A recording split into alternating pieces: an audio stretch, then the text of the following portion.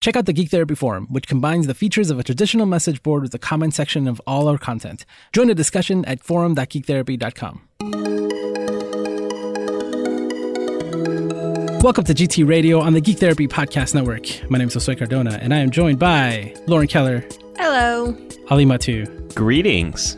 And Lara Taylor. Hey. First things first, we have a new patron. Hello, Mitchell. Thank you for becoming a Patreon member. Yay, thank you. I like this being a trend.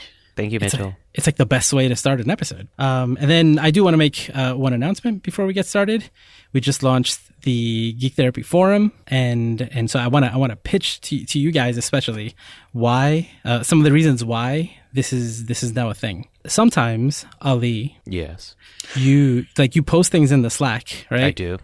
And I'm a big I'm like, poster. And I'm like, man, but like I tweeted that like hours ago, or like we posted that on Facebook. And of course, this is the reality of the world that we live in. It's impossible to follow everything and see everything and follow all these conversations. And I've been thinking a lot about how do you respond to a podcast? What is the best way to do that? So with the new GT Forum, the comments of every single episode of Geek Therapy, Headshot, Psych Tech, and GT Roundtable, and any other future shows that I host on one of the main GT sites, the comments are gone and they all link to a topic in the forum. So from now on, every single piece of content is tied back to this one location. Oh, and I can also do things like, for example, we did an episode of GT Radio on co-op gaming, right? A few months ago. And I went and I republished that as a Headshots episode.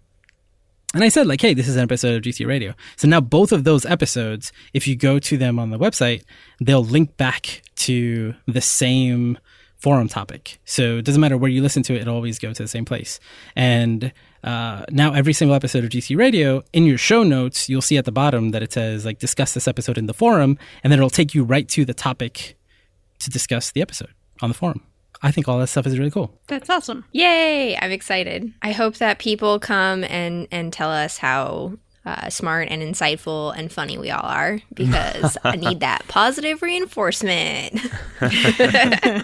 And then they can jump right over to another thread that's just talking about, like, I don't know, like baking. It doesn't matter, you know? Yes, exactly. Because there are different categories, and then you can, take part. And if you're a Patreon member, like Mitchell, you join the forum with the same email that you signed up for on Patreon, then you get access to a Patreon exclusive area. So now, even instead of having like separate conversations in Patreon, like I've been saying with GT Book Club, for example, I'm always like, oh, there's a community area here in Patreon, whatever. Nope, all that, forget that. Now it also, everything that happens on Patreon also links back to the forum. So everything. So my hope is that the forum is the central core place for any discussion and feedback. And one of the best examples, I hope we can set this example, us that are here, is you remember, Ali, when you weren't on the anxiety episode? I don't know if I can remember something I was not a part of. You remember? Sure. You remember not being there. You remember the feeling, and you remember of missing listening out. and I remember being the FOMO. mad at us. Yes, Yeah. yes. And so we joked about you doing Ali rants, right? Right, which I did while I was listening to the episode, and then I got to the end of the episode, and you guys were like, Ollie's just gonna like rant at us on the Slack channel about how wrong we are, which is what I was doing. So that was great. But now you can do it on the forum for the episode. Whoa. So basically, Josue, this is like the Marvel Cinematic Universe where it's all connected. Yes. Yes, it's all connected. This is pretty good. I'm kind of excited about this. Another example, last week we talked about eating disorders. And when I was editing the episode, I was like, damn, there's information here that I should have included. So now it's in the forum. I commented on our episode, so if you go there for the discussion, you'll see extra information that I added to it.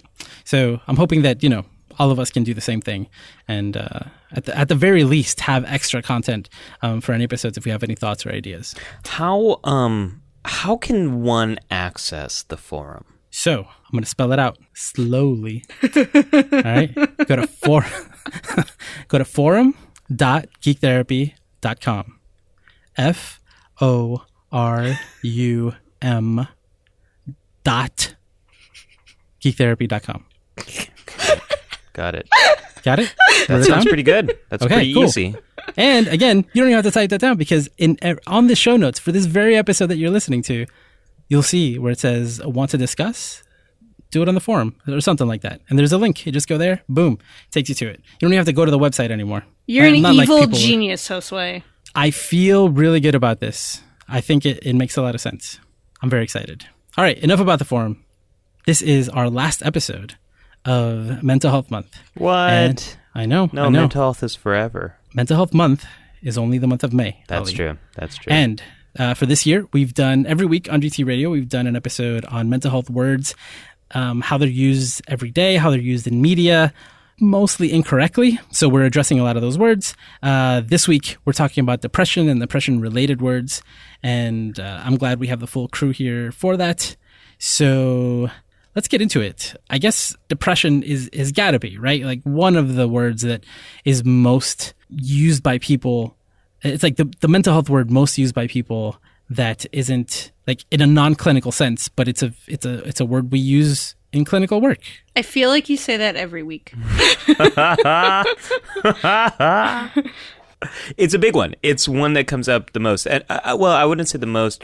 I would say depression and anxiety are probably in a race for most commonly used in media. And I think that's probably related to how we can all, to some degree, understand and relate to anxiety and depression. Some people say that depression might be the common cold of mental health. People say that. Some people say that. What people say that? I've never heard any people say that. Never heard anybody make What? that comparison. Nope. People have been known to say this statement. People you know? Certain people I know. Is it Are these, you? are these the same people who don't know how to spell QQ? Maybe. No, well, I mean, look, everyone has felt down or sad or felt like they had less energy or problems sleeping or loss of appetite. And I'm just kind of listing out symptoms of depression now. But a lot of these different symptoms we've all experienced in some way. And to some degree, feeling these things is normal when there's been a big setback in your life or when there has been some type of loss that has occurred. We talked about bereavement a while ago and how some aspects of grieving and bereaving are very normal and expected. I think a lot of these things people can in some way relate to, and in media depictions, people might be drawing from these personal experiences, which may not be accurate to what clinical diagnosable impairing depression is. So I don't have these statistics, but do you have any idea how many people ever get a clinical mental health diagnosis of anything? It's Just not curious. very many. Not enough? Yeah, that's a good answer. Right, because I think a lot of see, this is one of those words where I'm like, if somebody says that they're feeling depressed, I'm like, I get what you mean, but that's different from being diagnosed with major depressive disorder or dysthymia or Bipolar disorder. bipolar disorder, some of the other disorders in that category. So it's tough, right? I mean, like I've had a clinical diagnosis of depression, and still sometimes I'm like, am I at that level right now, or am I just feeling down?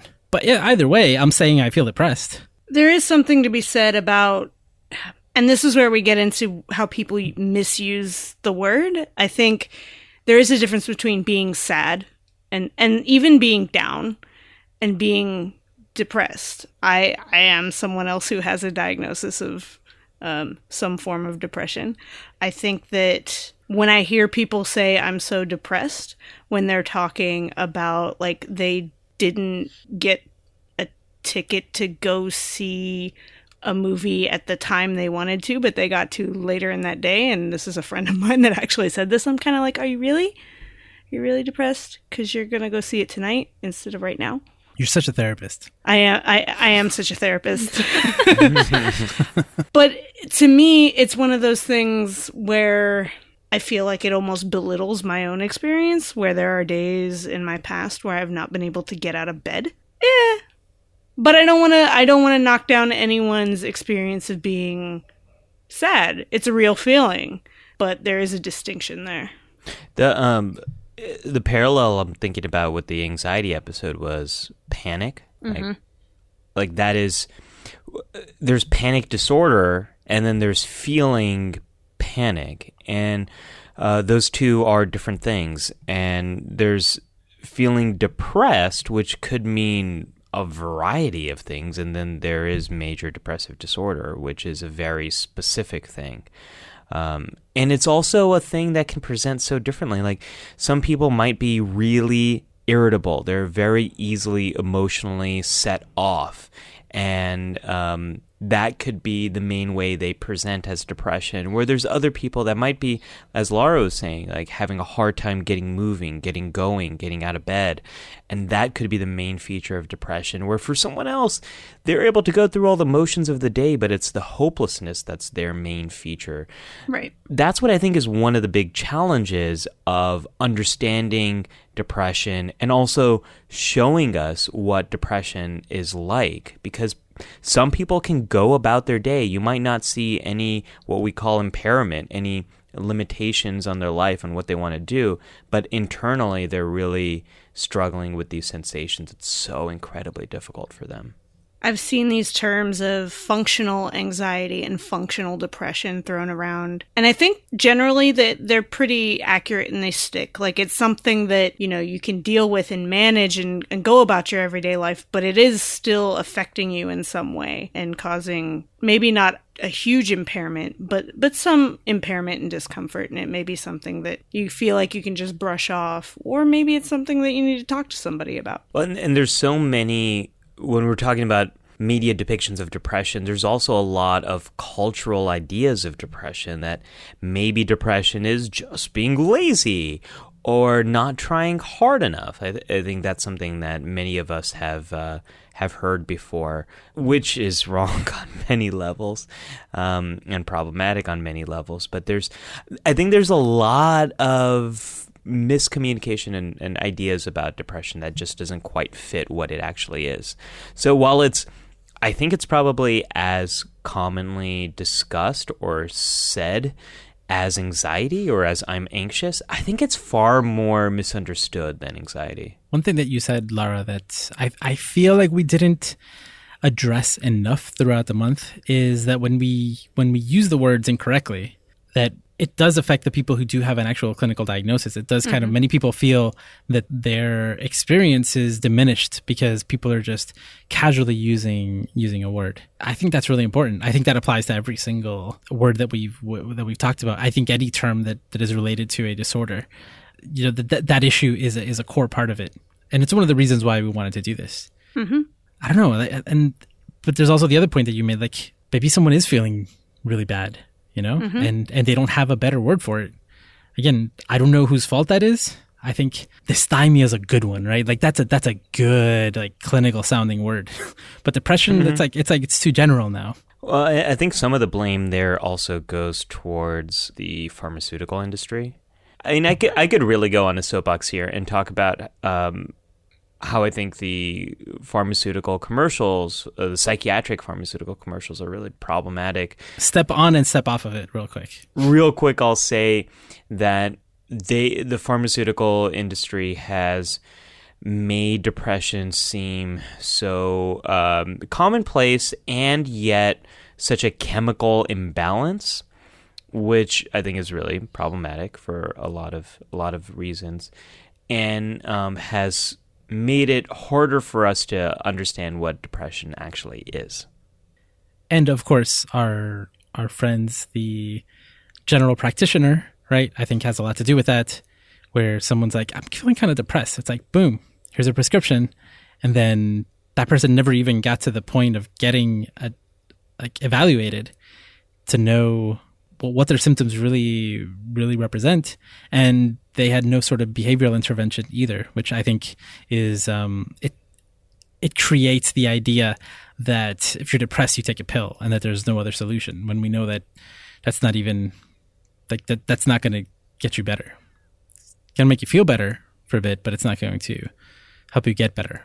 I really think the group that probably is most impacted by this are people who have bipolar depression, because not only is depression so mixed in its representation, but I haven't seen many depictions of bipolar depression that have been done well in film and TV.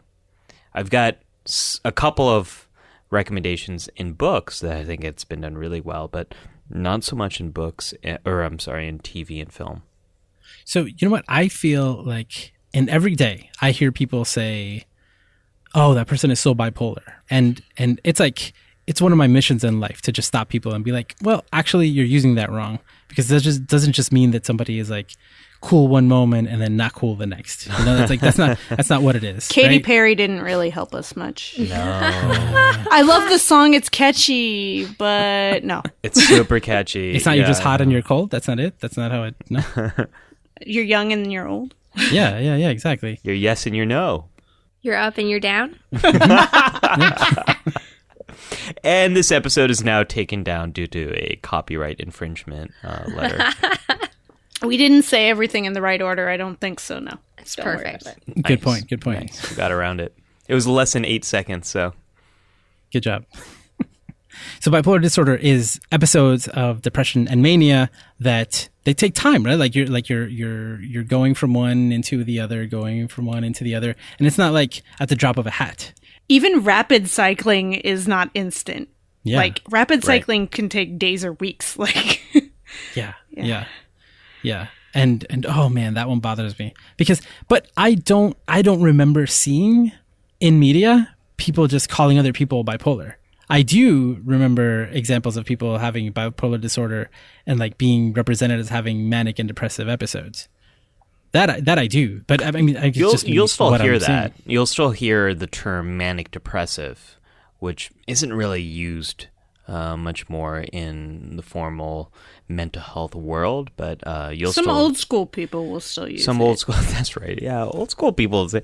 It's so wacky. I mean, we've talked a lot about terms and how they're used in media. We haven't talked much about terms and how they're used in the professional mental health world.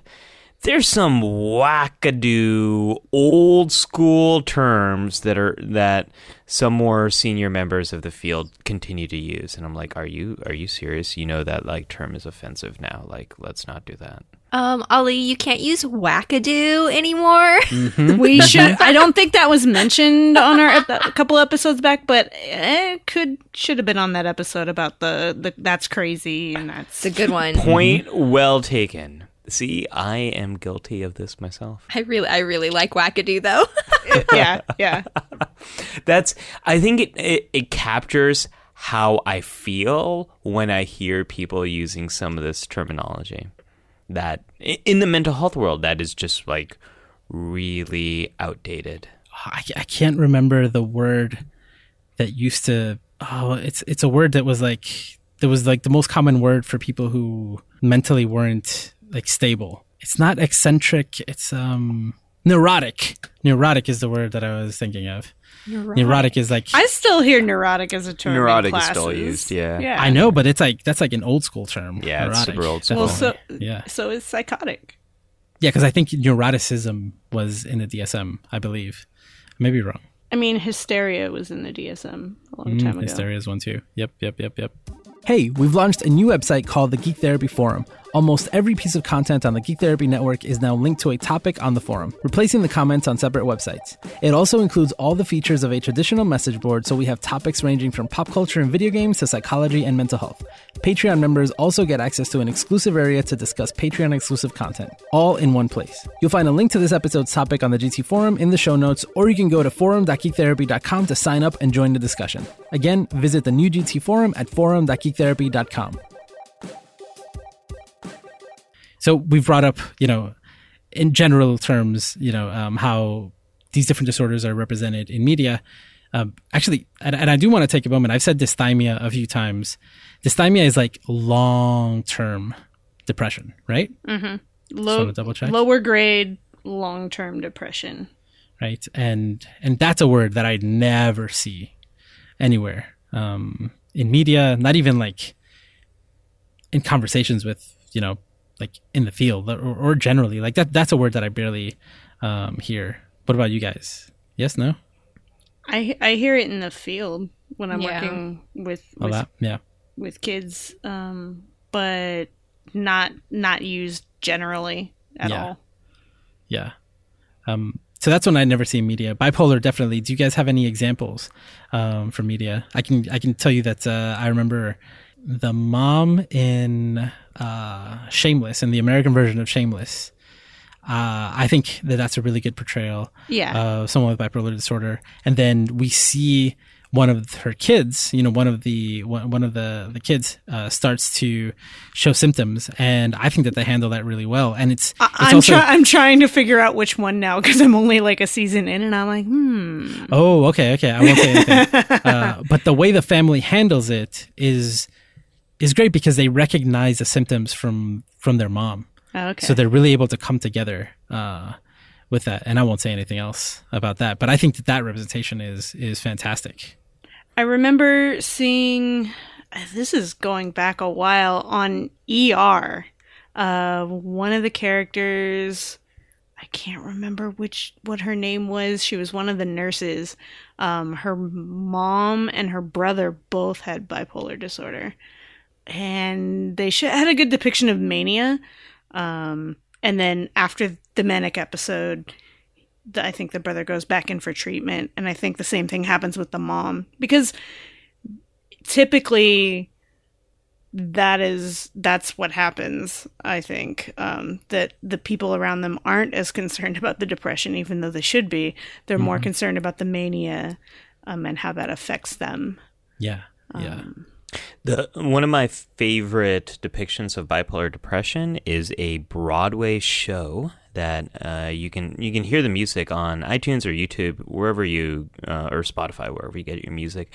Next to Normal is the show, and it was about 10 years ago that it was on Broadway, and I think it won the Tony Award for Best Actress. And the mom in this show has bipolar depression, and what I love about the show are two things. One is a song called I Miss the Mountains, and it's about how hard it is for her to be on medication and try to limit manic episodes because of how the manic episodes make her feel and how they make her feel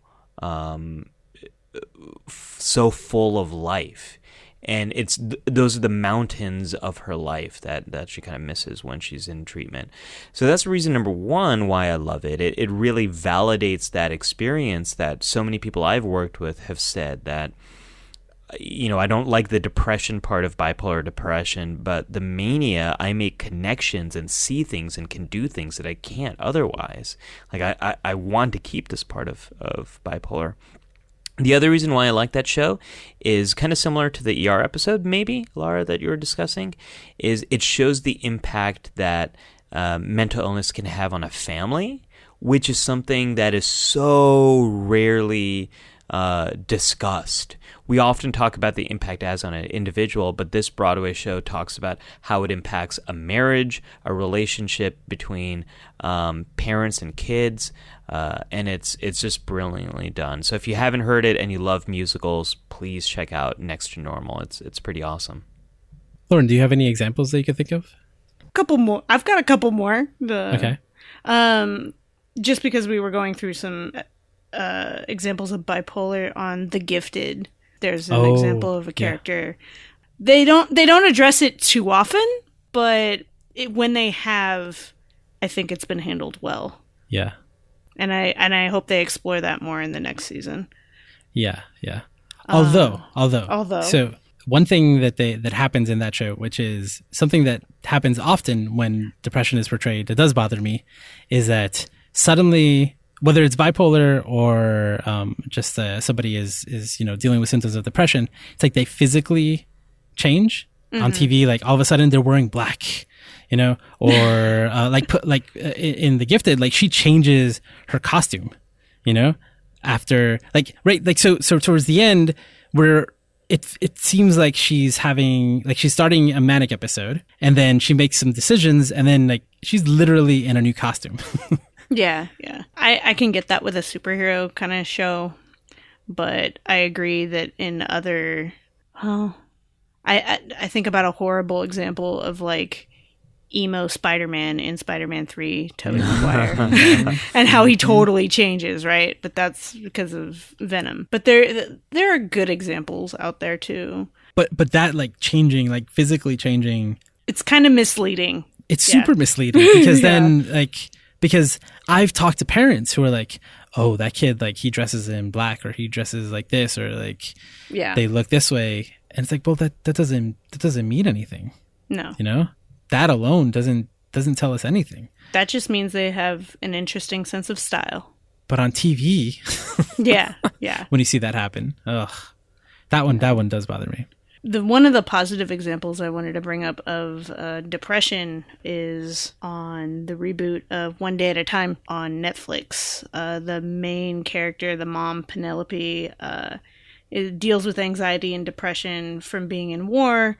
I didn't watch all of the original episodes, so I don't know why they call her PTSD. They don't call it PTSD, they call it PTS. So maybe it was just some traumatic experiences and it didn't really qualify as PTSD, but she does have a diagnosis of depression and anxiety. And there's an episode 9 in season 2, where she cuts out therapy, cuts out her medication, and her family really notices a difference. And it shows how it affects her kids and her mom, who's living with her to help take care of her kids. So it's a pretty cool episode. I don't remember which episode we talked about that on, where like if the person is taking their meds and they're going to therapy, then the mental health issues that they're going through aren't as dramatic, right? Mm-hmm. So when you show the coming off the medication, the stopping of the therapy, I think that's really important, you know, to show that it does have an effect. Yeah. I always appreciate that. I want to bring up BoJack Horseman. I just thought of that. I was like, I have one now. Oh, Lauren, let me.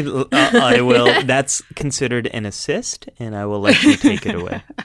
Yeah, I feel like BoJack is a pretty good example of depression in media. It's definitely something I related to personally, and the feelings of sort of getting what you want and getting your goals and achieving your dreams and not feeling the good feelings you're supposed to get from achieving your dreams and meeting your goals, and feeling like, well, what's wrong with me that I'm still unhappy even though I got what I wanted. I really connected with that aspect of BoJack. There's an episode, or I would say just a clip of an episode that you can watch to get a taste that won't really spoil anything. But if you look up BoJack Horseman, stupid piece of shit on YouTube, there's a clip that's probably about 3-4 minutes in length that shows you what it's like to live inside his head for a moment. And I think that's a really good representation of one aspect of depression. And it might not speak to everyone's experience, but it does speak to some of the internal dialogue that people do experience when they are depressed. And I thought that was really well done. I had like the week that that season came out on Netflix, I had a couple of my patients who said, "Do you watch BoJack Horseman? Because this clip was like, this is my life. This is what it's like to be in my head." Geek therapy, y'all. Yeah, that was definitely a super relatable scene for me too. I'm like, oh, oops.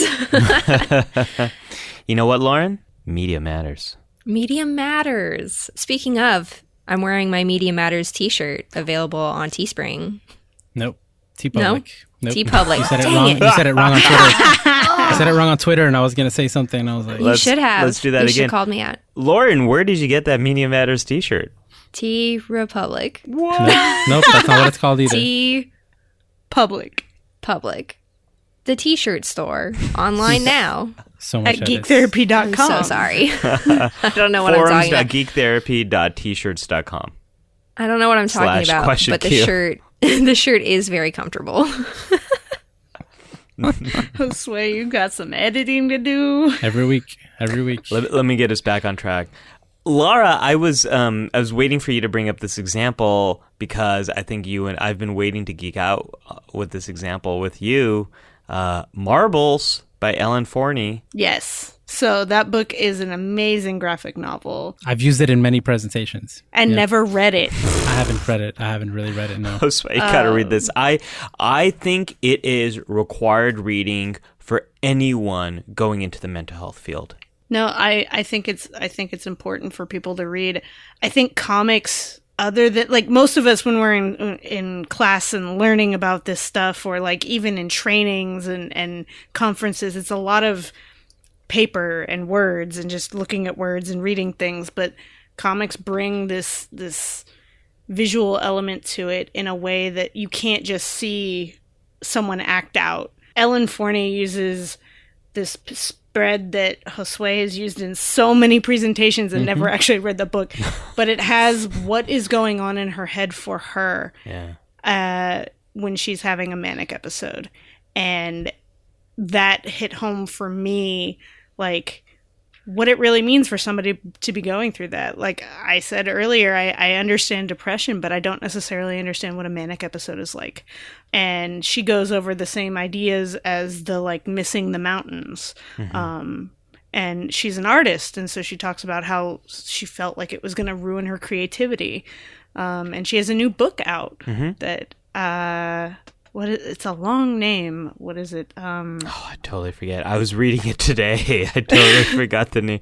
But it's a self-help book, which is a follow-up to Marbles, which is a memoir. And it's self-help for bipolar depression.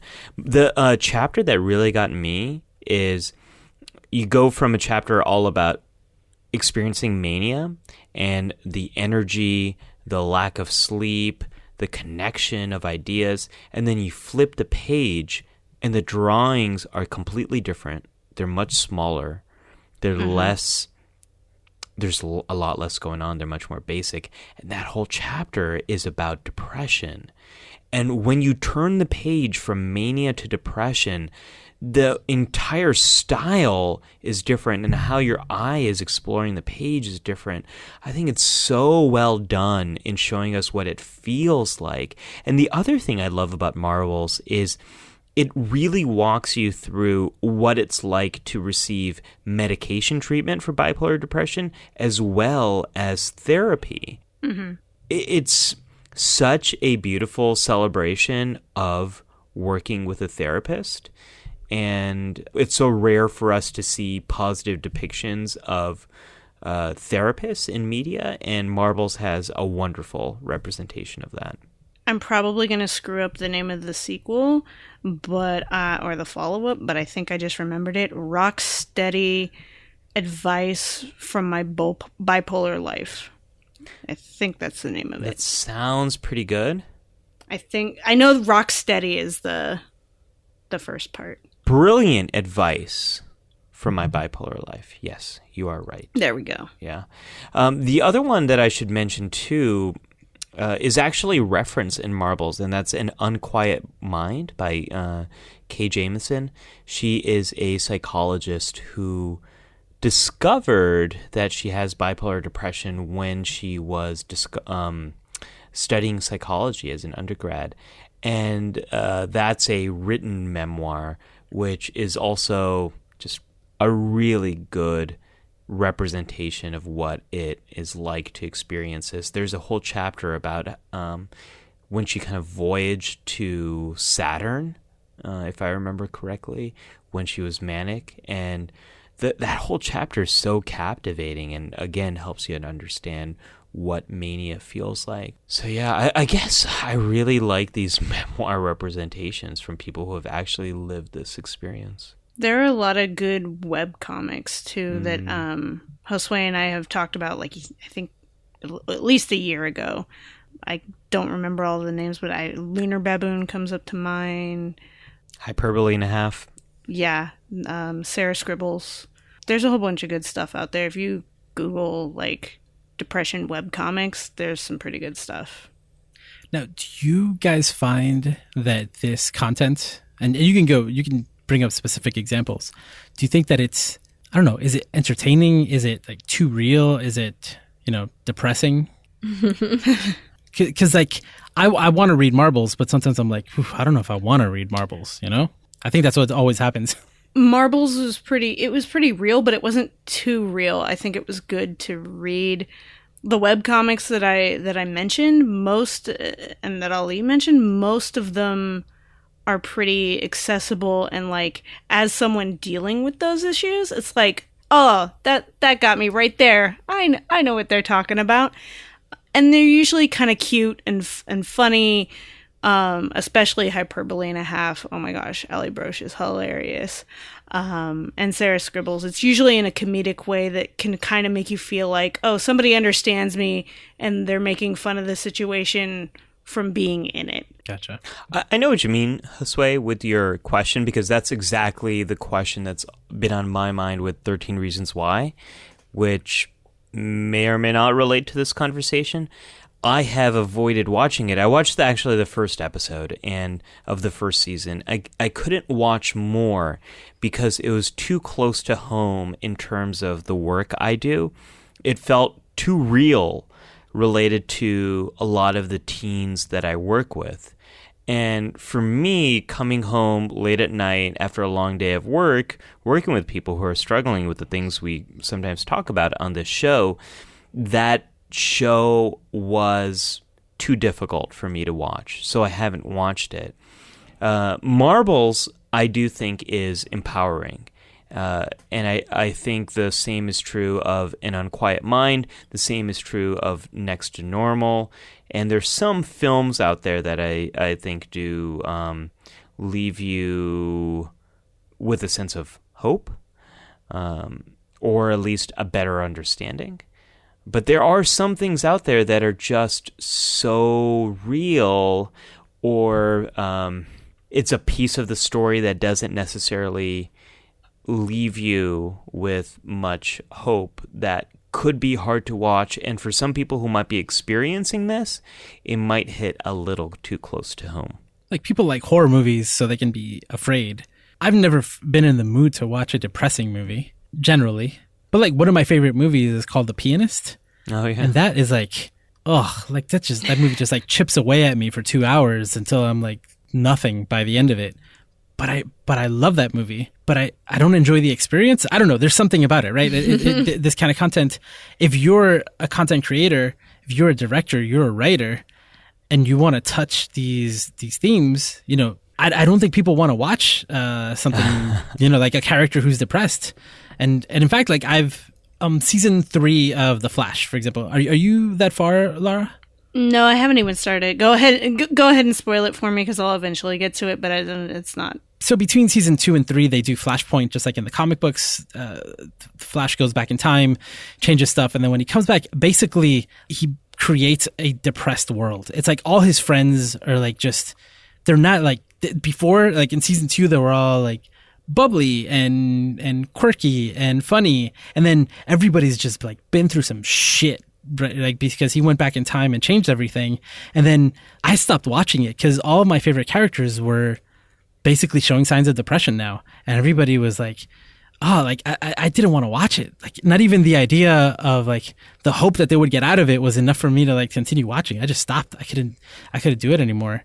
It isn't usual that like characters that you're already familiar with go through something really bad for a long time, right? Like, I remember like Buffy season 5, I guess, right, is when she comes back. 6. Or she's 6, right? She's just like, because of the musical episode. She's just like so down, for those first 3 episodes. But there's still other people around, but like, I don't want to see her that way. I don't know. Like, I think it's interesting that we see characters who are depressed in different forms of media, but we don't, I'm not surprised that we don't see it more often, because like, who wants to see that? I don't know. That's what I'm thinking right now.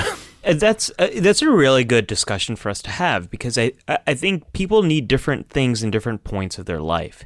So some of us want to see what we've experienced represented on the screen, because it's validating, and it sometimes can give us hope, or sometimes it can make us feel less alone.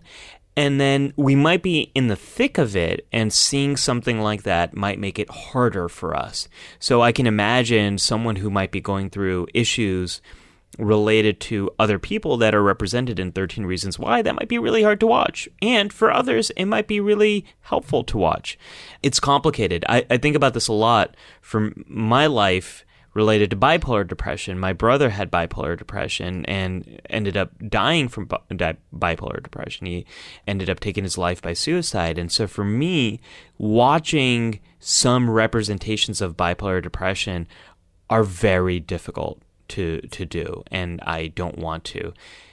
But then there's the reasons why I love Next to Normal is because it shows the impact that has on a family, which for me was so validating and so healing and made me feel like I was less alone and less strange and less different and unusual.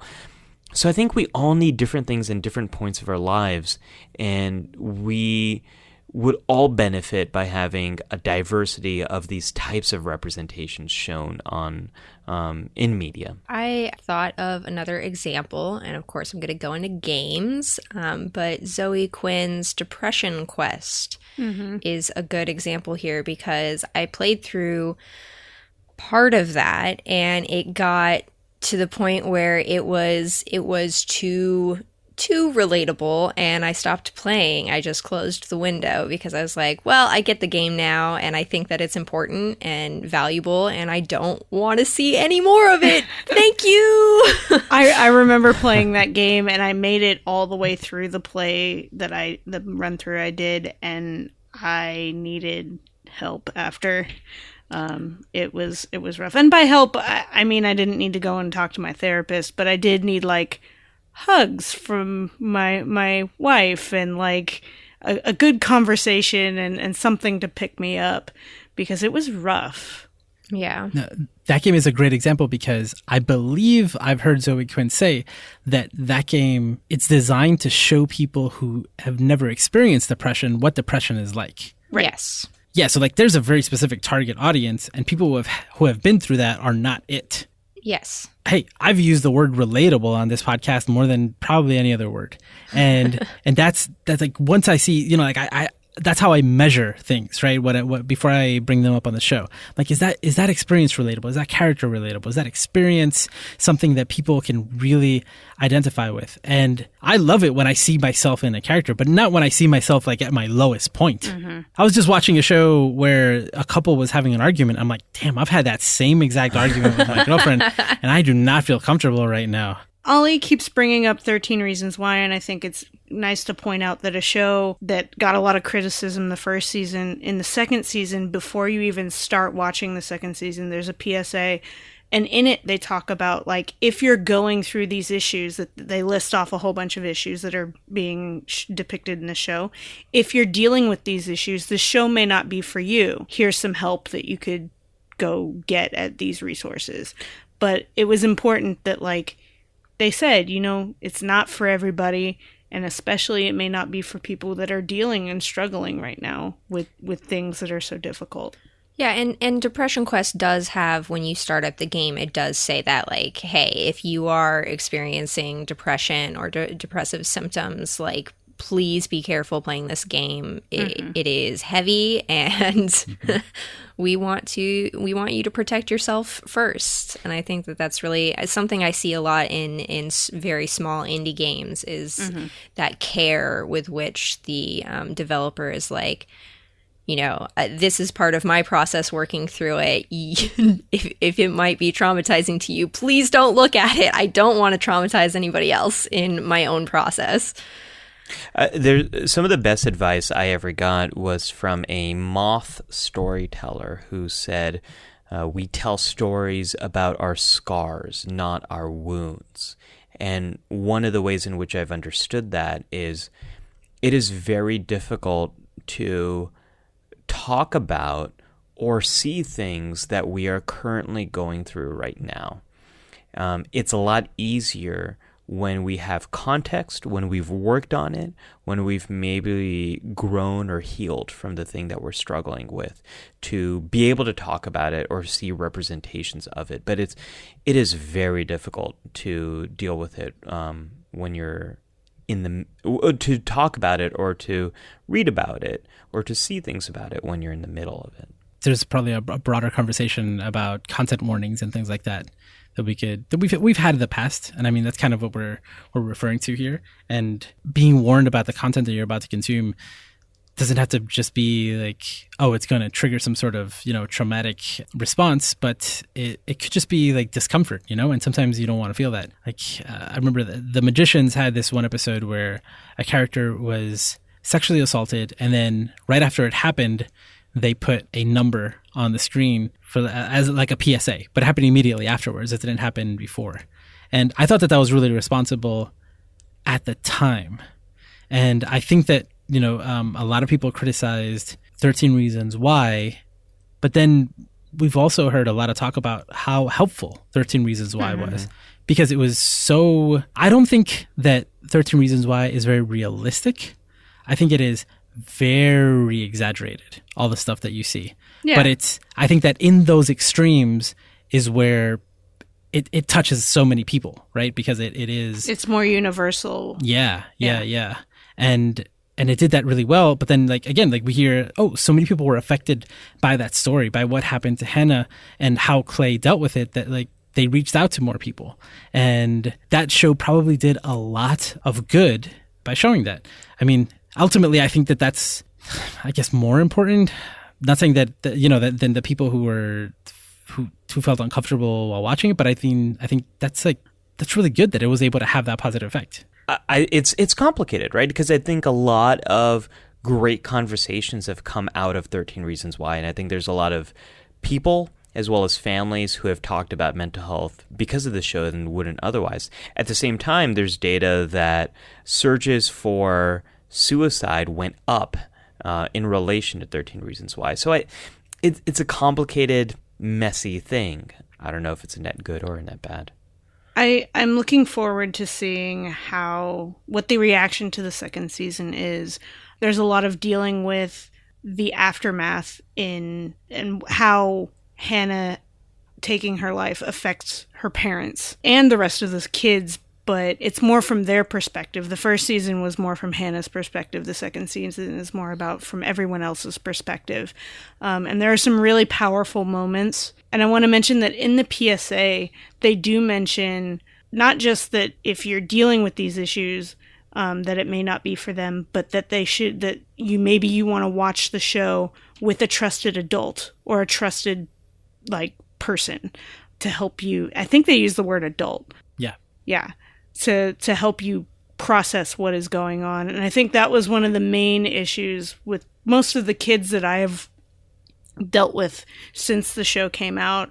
It was more about them they were watching it either without their parents' permission or, without their parents or someone that they felt like they could trust and talk to and process what was going on the show. And that's where things got tricky. Can I take things to superheroes for a little bit? Do it. Nice. Okay. Josue, didn't you and I watch Logan together? Maybe. I think we did. And one of the things that I remember is as I was watching that movie, it's such a movie about, in some ways, about depression and about reflecting on your life. It's also about connection and family and what happens when family is changing. So it's not an easy movie to watch. And I remember, I don't know if this is a real memory or not, but I remember walking out of it, and I was really moved by it. And I thought it was, if a movie can move me in some way and make me feel intense emotions, I think that it's a good movie. And I remember you saying, yeah, I think it was great, but I don't want to watch it again. I don't think I would ever want to watch that movie again. And at the time, I remember thinking, really, Josue? Why don't you? It was great. It was amazing. It was so moving. I've had the opportunity to watch it again a million times, and I never want to watch it because of that, like, very deep, sunken, I'm going to use the word here, depressed feeling I had after I walked out of that theater. But I was so glad that this representation of a superhero that I love existed. That's interesting, because when I'm depressed, I don't like depressing music, but I do like watching depressing movies. I mean, Josue, we just recently talked about Deadpool 2, and that deals a lot with not necessarily depression in the clinical term, but close to it. It's next door neighbor, grief, which that whole movie is about an uplifting and funny kind of way of dealing with depression and grief and crappy stuff happening to you. Logan is just a whole movie of bad things happening. Yep. Like in Deadpool, like bad things happen, and then jokes. Then he Road to Redemption. Yeah. There's like no jokes in Logan. There's a couple. Yet Deadpool has a great Logan joke. Oh wow. Yeah. Oh, interesting. Logan has good jokes. Logan has really good jokes. Mm-hmm. It needed them. I'm sure there were reshoots. I was like, no, we need to add some levity. Like when X-23 gives him the finger with her. Exactly. Or when he gives the finger. Yeah. Yeah. There's jokes. All the Wolverine finger jokes are great. All the middle finger jokes.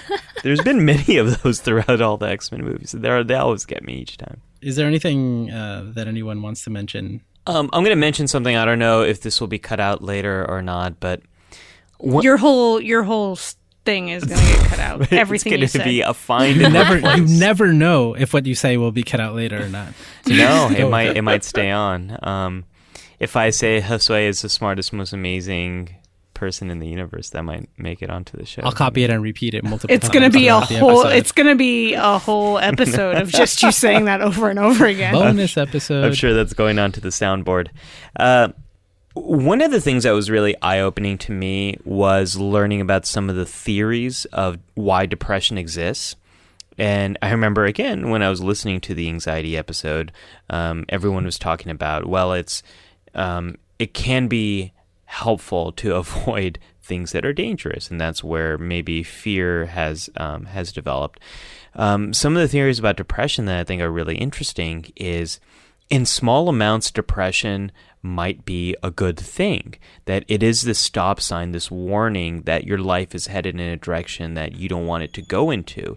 And maybe what we call anhedonia, which is no longer enjoying things that you usually enjoy, maybe that's there for a reason, to get you to stop and look at where your life is and move things in a different direction. So that's really interesting to me, that in small amounts maybe it's helpful, and for some of us it might build and become something that's more of a problem. But I wish there was more representations of that. Maybe there are, and I'm just not thinking of them. But I think that's really interesting.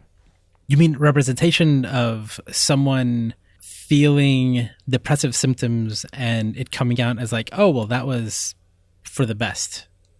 Well, not just for the best, but like it was helpful. Like reflecting on it, learning about it, and growing from it in a way that is helpful. Yeah. I mean, there's stories that do stuff like that, but I don't know if we necessarily link that to ideas of depression. I mentioned my theoretical orientation in the anxiety episode, right?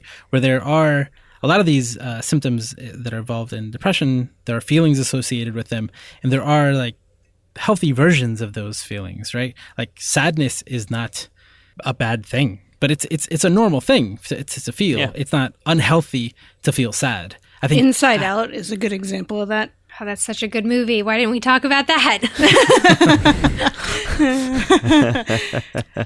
I want to make a point. As we're wrapping up this episode, we're talking about using these words sort of frivolously. And speaking as someone who has dealt with depression, If you're feeling it, if you're feeling depressed and you're worried that saying I'm feeling depressed is you adding to the stigmatization or you like overreacting to your sad feelings, that is your depression speaking, perhaps. That's definitely something I've dealt with.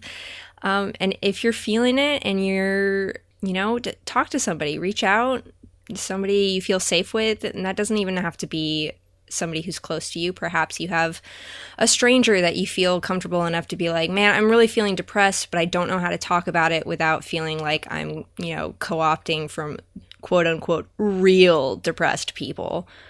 We don't want to make people feel bad for trying to figure out if they are depressed. And if you are worried about that, you're probably not the person who's using the word wrong.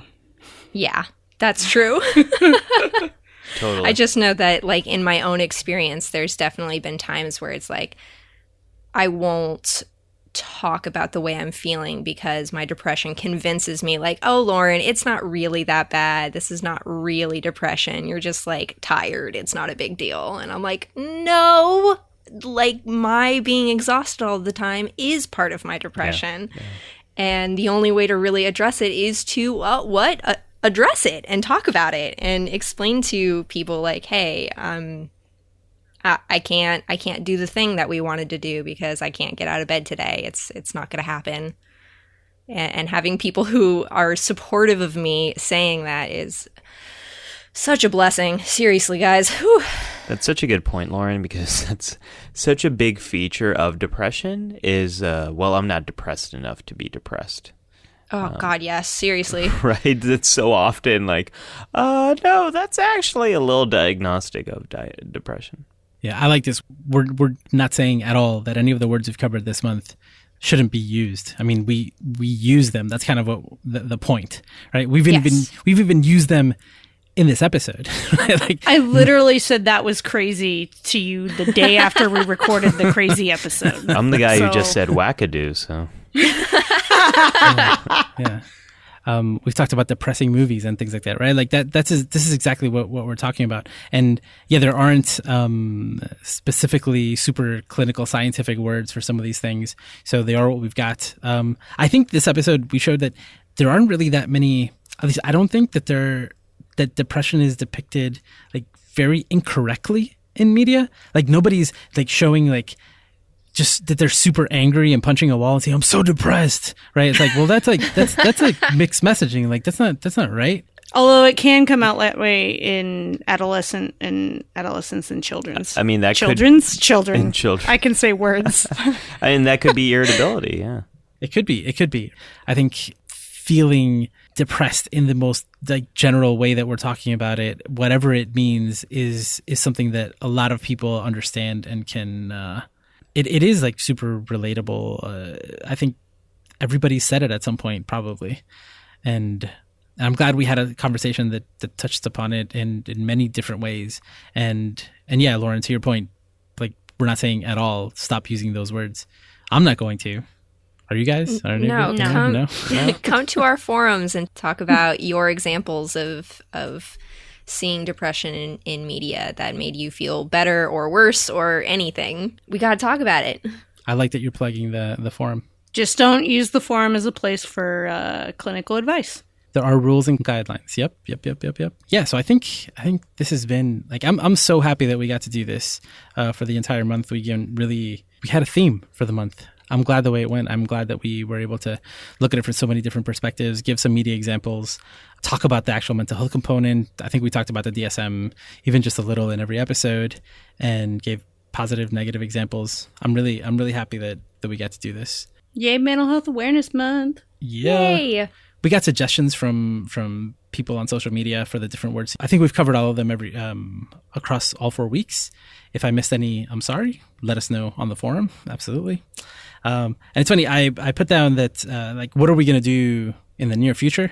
And I put down, 13 reasons why. Like, we're definitely going to be talking about that. And I'm not surprised that we talked about it today. Probably the second show I talked about the most last year on the podcast.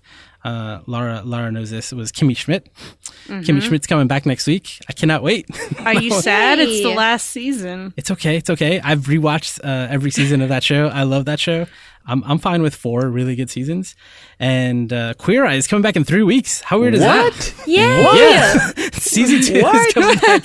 Yeah. Oh, Josue, way to really bring up the end of this episode because I am so excited now. Yeah. Oh my gosh. So those are the things that you have to look forward to from us.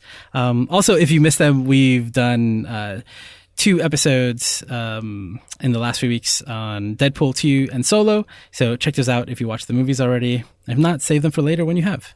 So this is the end of our Mental Health Month stuff. We did a lot of giveaways. It was fantastic. We launched a store. It's called TeePublic, Lauren. But you can get to it from geektherapy.com. Yeah, absolutely. Throughout the month, the website changed a little, so now there's a store button and a forum button on the website. It's been a good month. It's been a very busy month. Thank you to everybody for joining us on this adventure. Absolutely, please, if you want to discuss what we talked about on this episode or any of the recent ones, check out the forum at forum.geektherapy.com or just go to the link in the show notes. But we're always accessible on Twitter. You can find us at Geek Therapy. I'm at Josue Cardona. Lauren is at Chicken Dinosaur. Lara is at Geek Therapist. And Ali is at Ali Matu. Thank you for joining us, and we'll be back next week. Bye. You've just listened to GT Radio on the Geek Therapy Podcast Network.